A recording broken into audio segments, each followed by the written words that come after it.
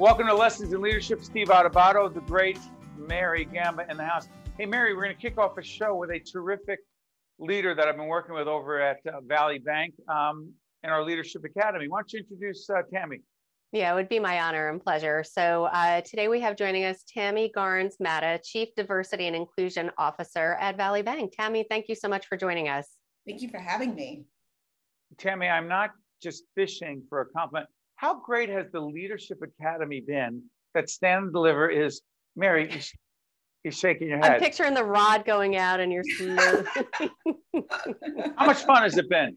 Oh, it's been awesome. I think, just to, you have the added benefit of us being in person. We haven't done that in so long. So even getting to have those connections in real time. And we are a really good group. I mean, folks were talking about how we were laughing so much in there.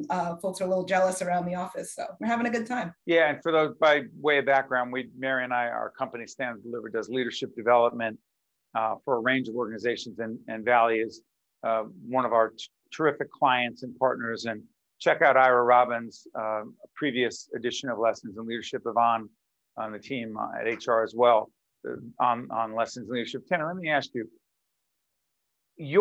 and I asked you this in the group, but in the seminar, but I'm going to ask you this on air. Your approach to leadership, largely influenced by whom and what?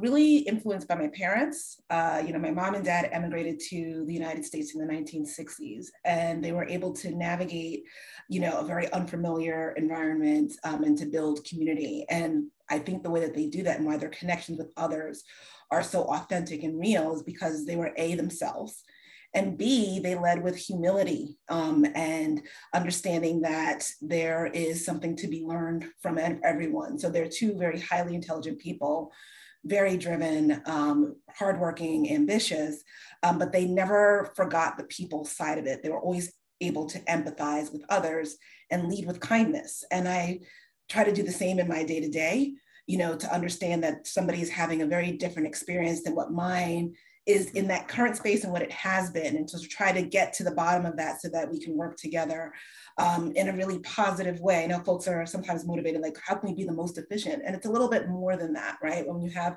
different solutions that you have to come up with, the variety of perspectives that you can get in the room make that solution so much better. And so you can't get to those perspectives if you're not yourself leading with humility and understanding that everybody has something to offer and there's something that you can learn from every single person. Well said. Before Mary jumps in, connect diversity and inclusion to leadership, please.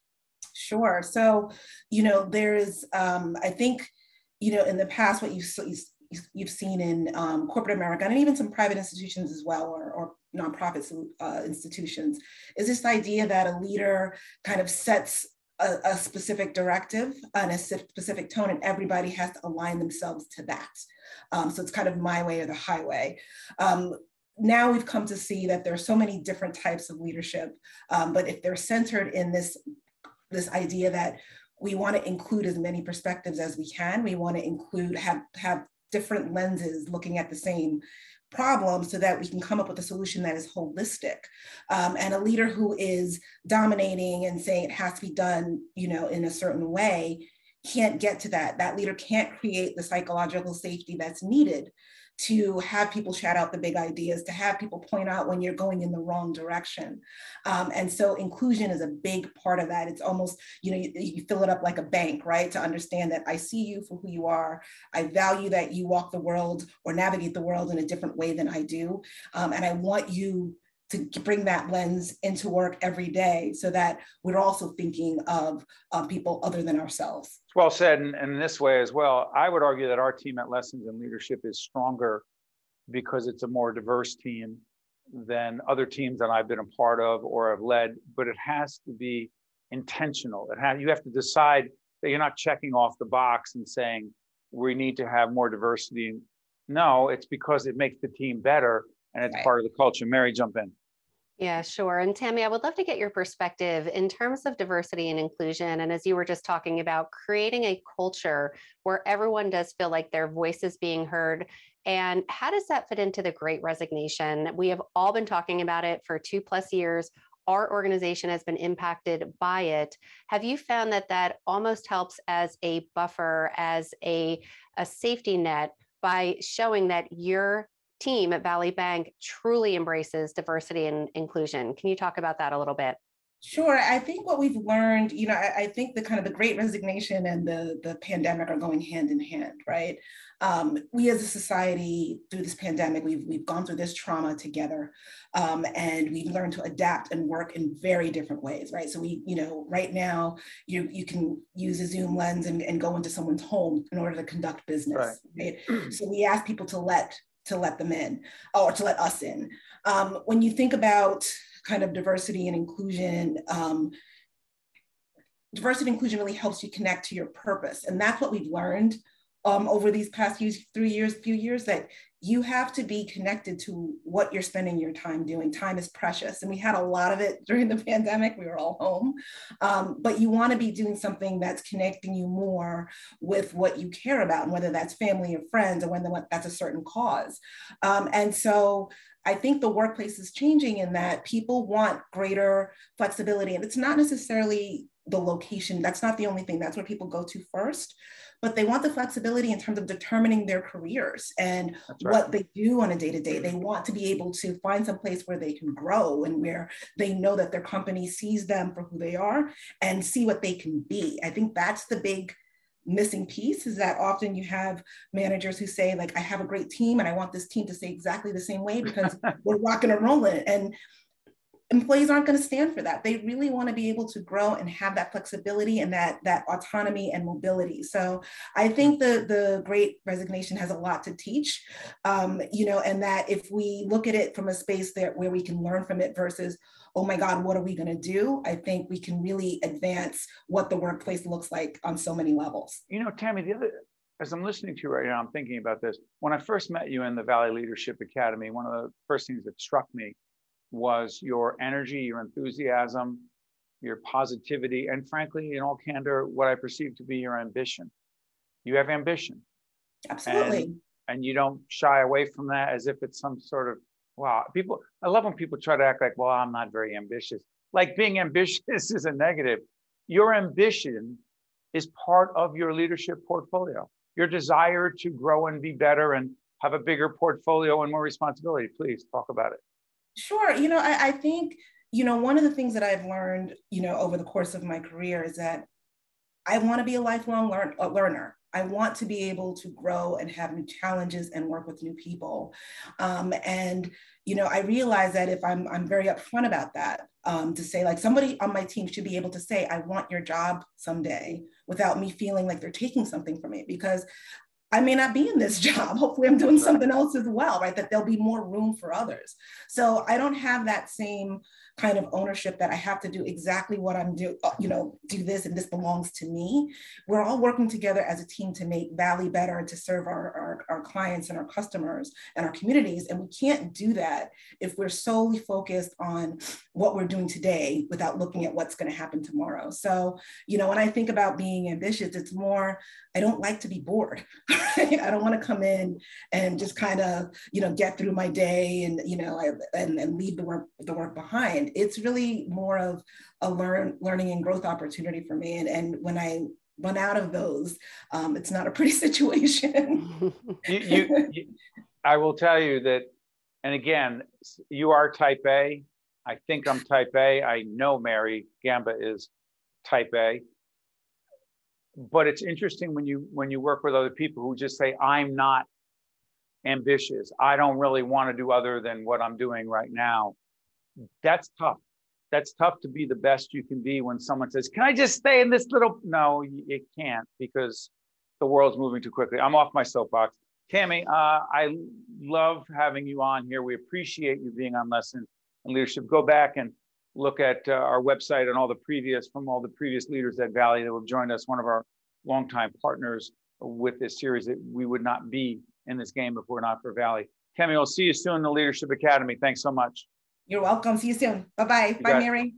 Stay there. We'll be right back.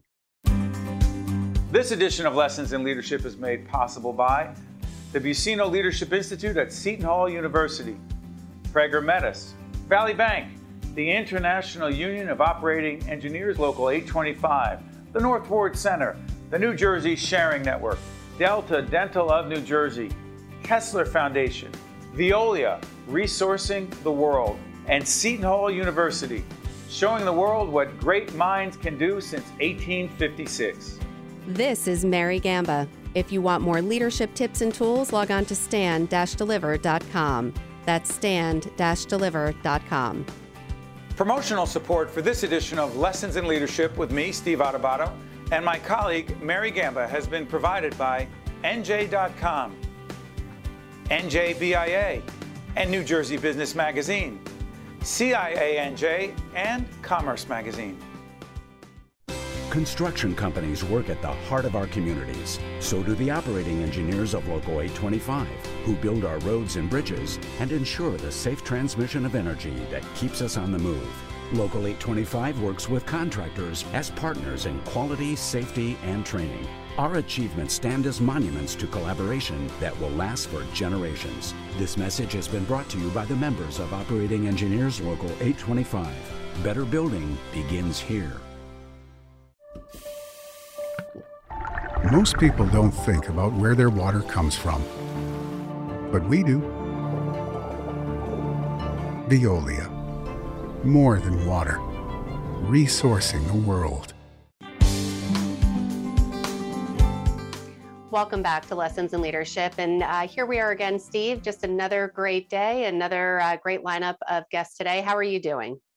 Listen, I'm great. And the fact that you are taking charge and leading the production is even better. Go ahead. It is better. I mean, we had our 100th episode that we taped earlier today, so it's about time that you let me kick off the interview. So I'm very happy to do so. I am honored to be joined here with you, Steve, today with Brendan Gill, CEO and president of the B. Gill Group, and Alexson Kajazos, senior partner at the B. Gill Group. Thank you so much both for joining us today. Thank you for having us. Great. Let's get this. Let's you get this go, out of the Steve. way, I'm going to Mary. sit back. No, hold on. No, just let's get this out of the way. The two of you are working in the same office, correct? Correct. At the B. Gill Group, correct, Brenda? Is that correct? Alexson, is that correct? And you Yes. also live in the same home. That's right. Alexson, would you like to clarify that so that people understand? So we are married. Oh, You so work you admit that. So we are married despite the last names. So we are married. We've been married for 12 years, have 2 children, have a company, but we work, but we have a different office. We have an office in Montclair, and then we have our different offices. We have a workspace, and we have 2 different offices in our office space. And it makes all the difference in the world. Why is that it makes all the difference in the world?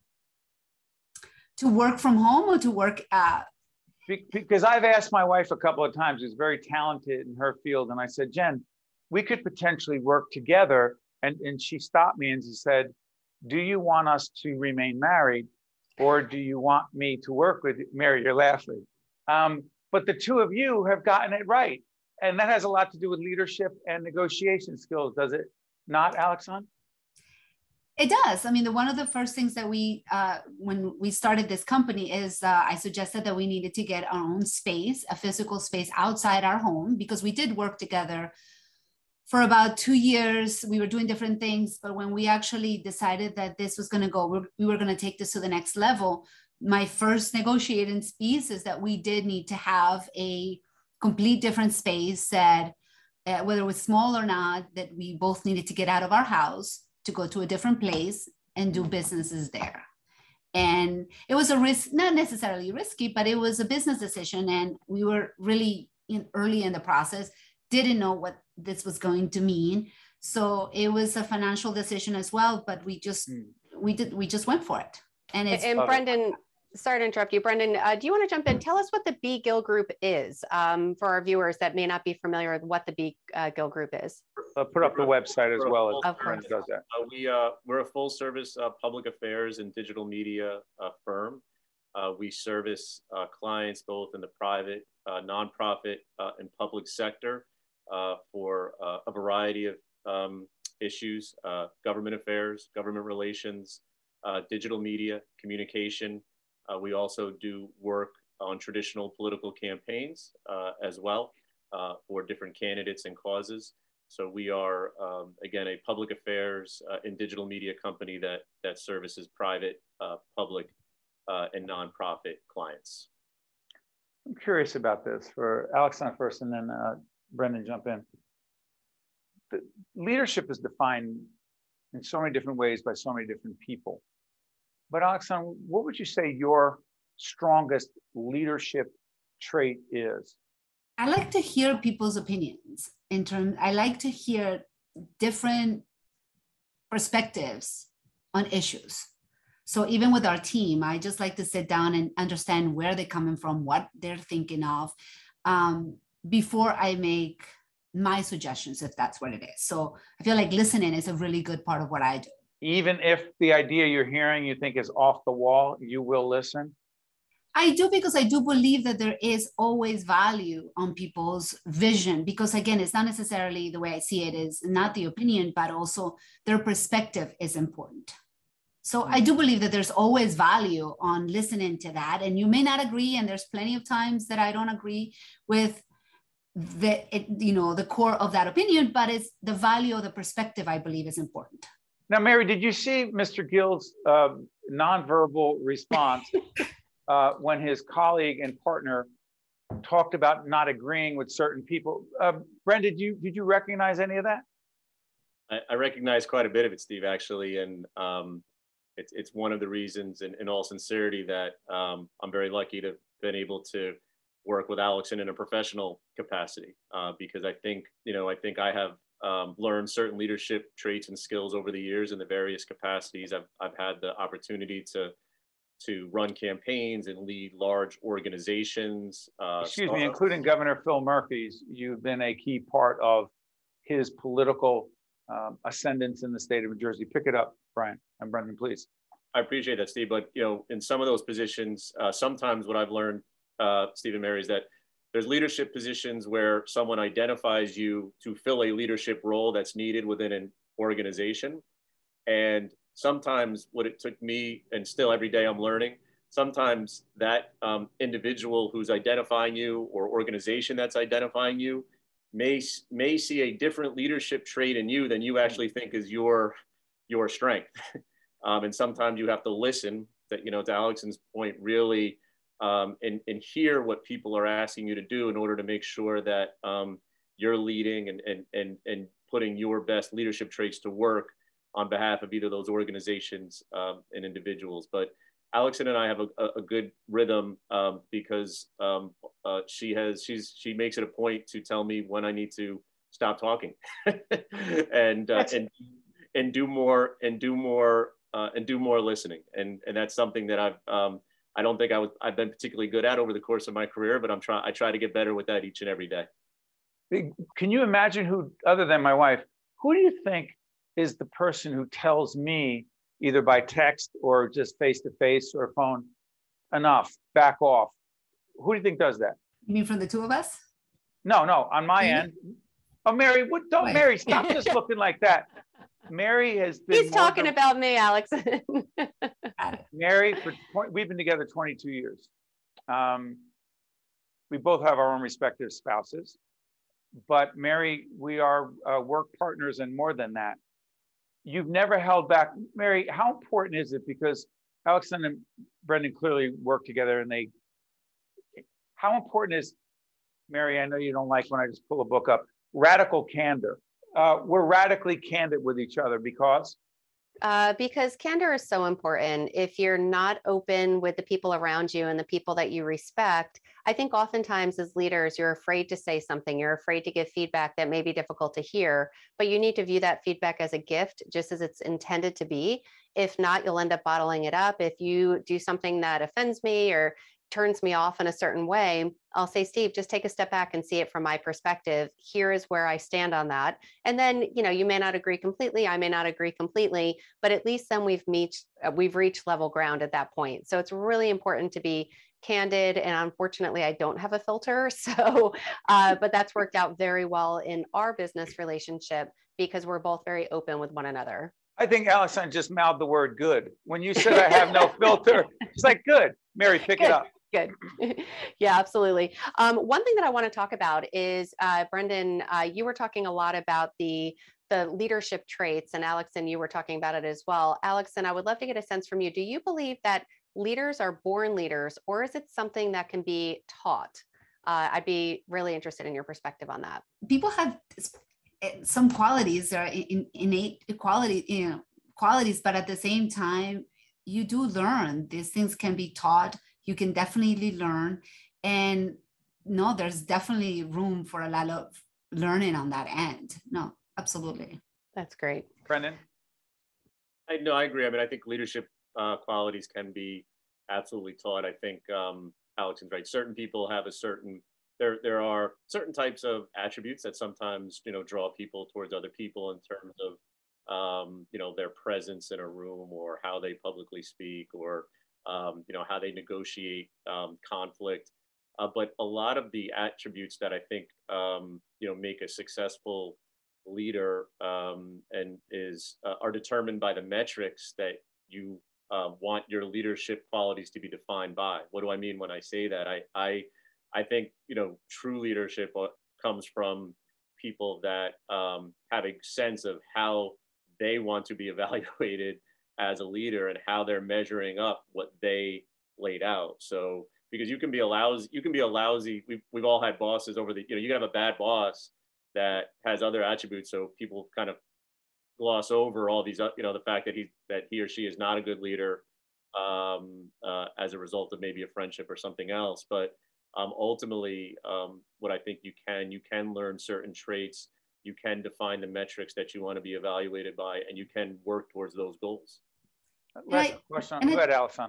I just want to say it on that end, Mary, to your point, like I think of the two of us since we work together, I think Brendan he was a born leader. He has those kind of qualities and he has been. And I see this not only working together over the we started working with Governor Murphy's campaign was the first time that he and I worked together. And then I was able to actually see and work kind of under his leadership. And there are so many things that Brendan just does that are the things that you can't really teach, that he has it. He understands people and he understands what the end goal is, and he works for it. On my end, in terms of learning, I have learned a lot from Brendan over the last years. I would not consider myself that kind of born leader, but I have definitely learned from a lot of people, but including Brendan, on how to handle certain situations and take control over situations. So yeah, definitely I taught lessons. Well, what's so interesting is we're doing this live, as you can tell, and when there are technical issues, you have to roll with it. The other thing is that I happen to know, as we finish up this segment, that Brendan isn't just a natural born leader. He learned leadership in his home.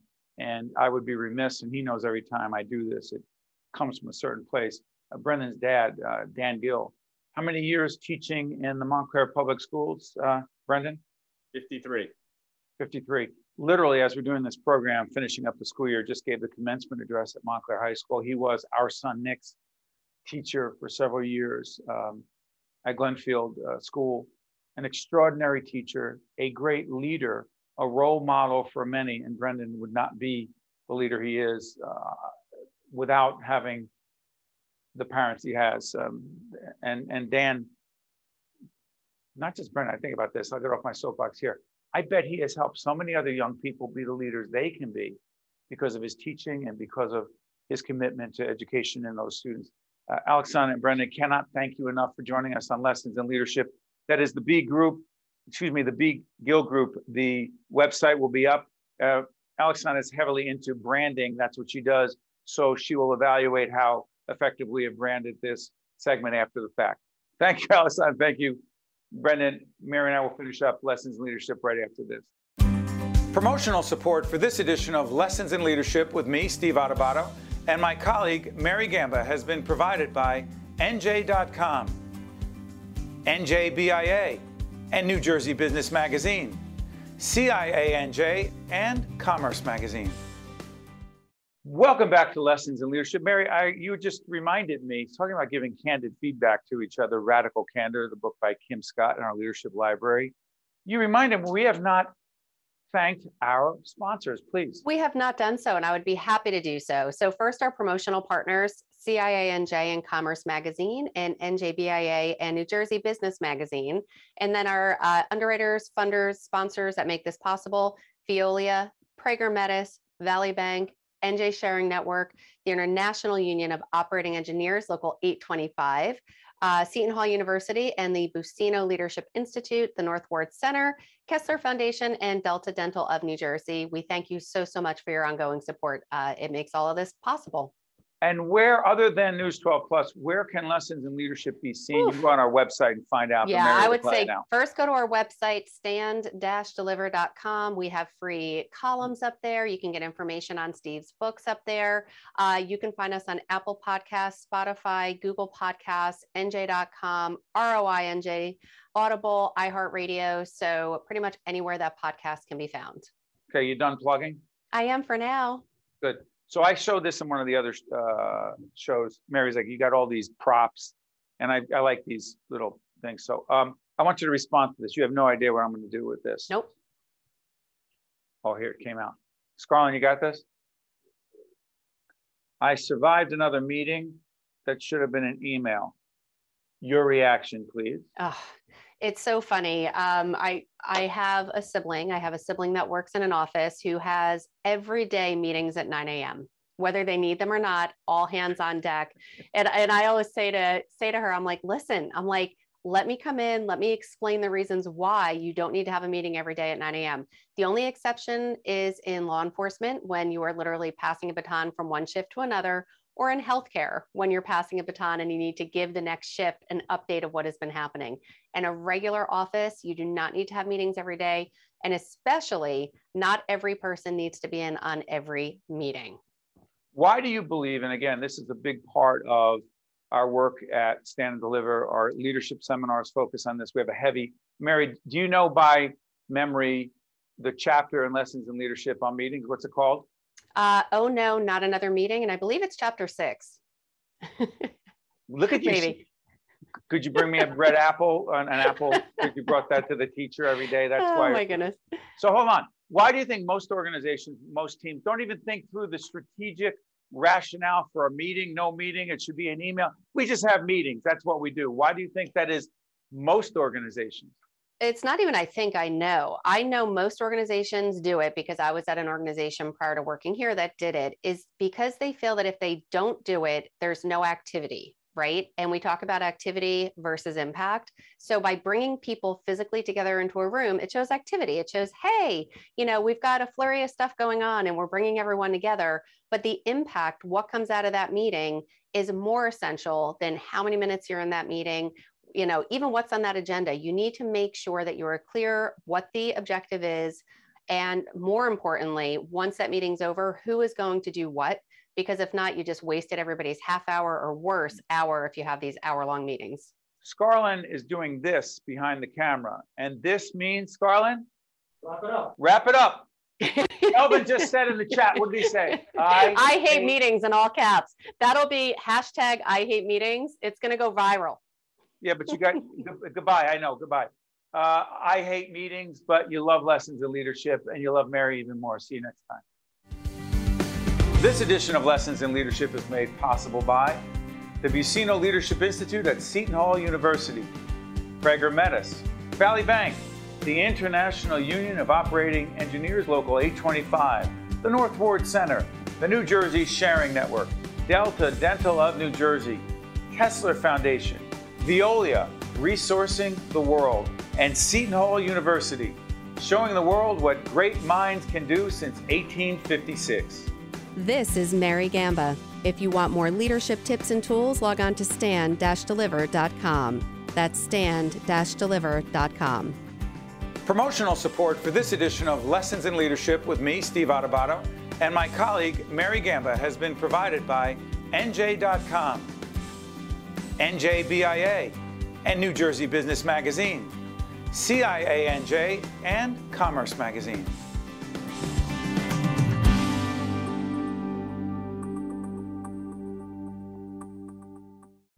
Construction companies work at the heart of our communities. So do the operating engineers of Local 825, who build our roads and bridges and ensure the safe transmission of energy that keeps us on the move.